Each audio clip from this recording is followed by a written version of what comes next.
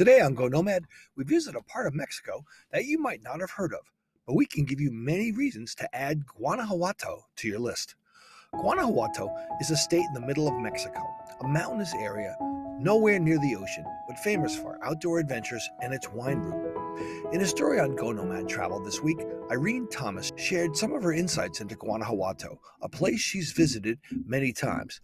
It's the name of both a state and a city of around 200,000. The story begins at the volcanic crater of St. Nicolas de Paraguayo, where Irene hikes in 500 meters to the center. When they emerge from the volcanic cone's crater, they come upon a blinding white snowy landscape, which turns out to be ash from the volcano sitting on the top of a crater lake. This is one of Guanajuato's 30 inactive volcanoes in the town of Valle de Santiago. This part of Mexico is among the most diverse areas in the country, offering interesting local history, exciting gastronomy, and unique cultural traditions. 32 areas here are protected. Some are considered magical towns or pueblos mágicos, and there are 5 archaeological sites of interest. Guanajuato's main cities are León, Guanajuato, and San Miguel de Allende. That last city is probably the most recognized town in Mexico, as it has the largest American expat population of all, with nearly 12,000 Yanks living there. But while SMA, as it's known, is already pretty well recognized, let's take a look at some of the other parts of Guanajuato that you might not have heard of. The cities in Guanajuato are Spanish colonial, with Baroque architecture and both UNESCO World Heritage Sites.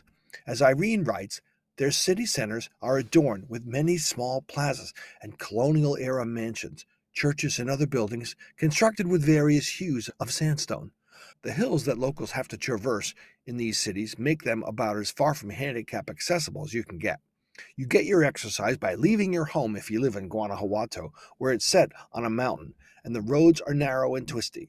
San Miguel's population of 175,000 is 10% Americans, so it's not hard to find people who talk like we do in the city. Guanajuato is a little bigger, with just under 200,000 residents and fewer expats. Many people visit these two cities first, but in the countryside of central Mexico, outdoor adventure opportunities abound.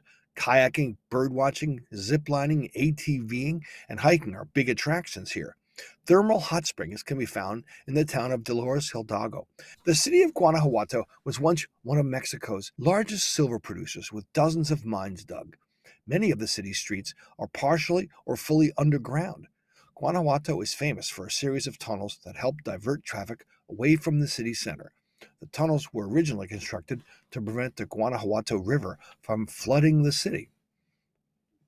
To enjoy nature, it's not a far drive, and Irene set out for the town of Acambaro to the Salas Dam, a prime spot for kayaking.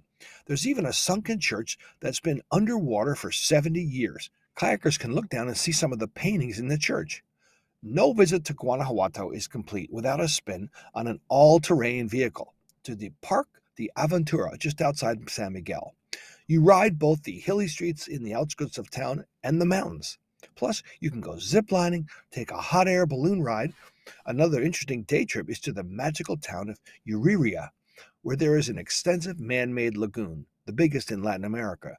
Here you'll also see the famous Uriria convent, built in 1550 and still standing in the picturesque village.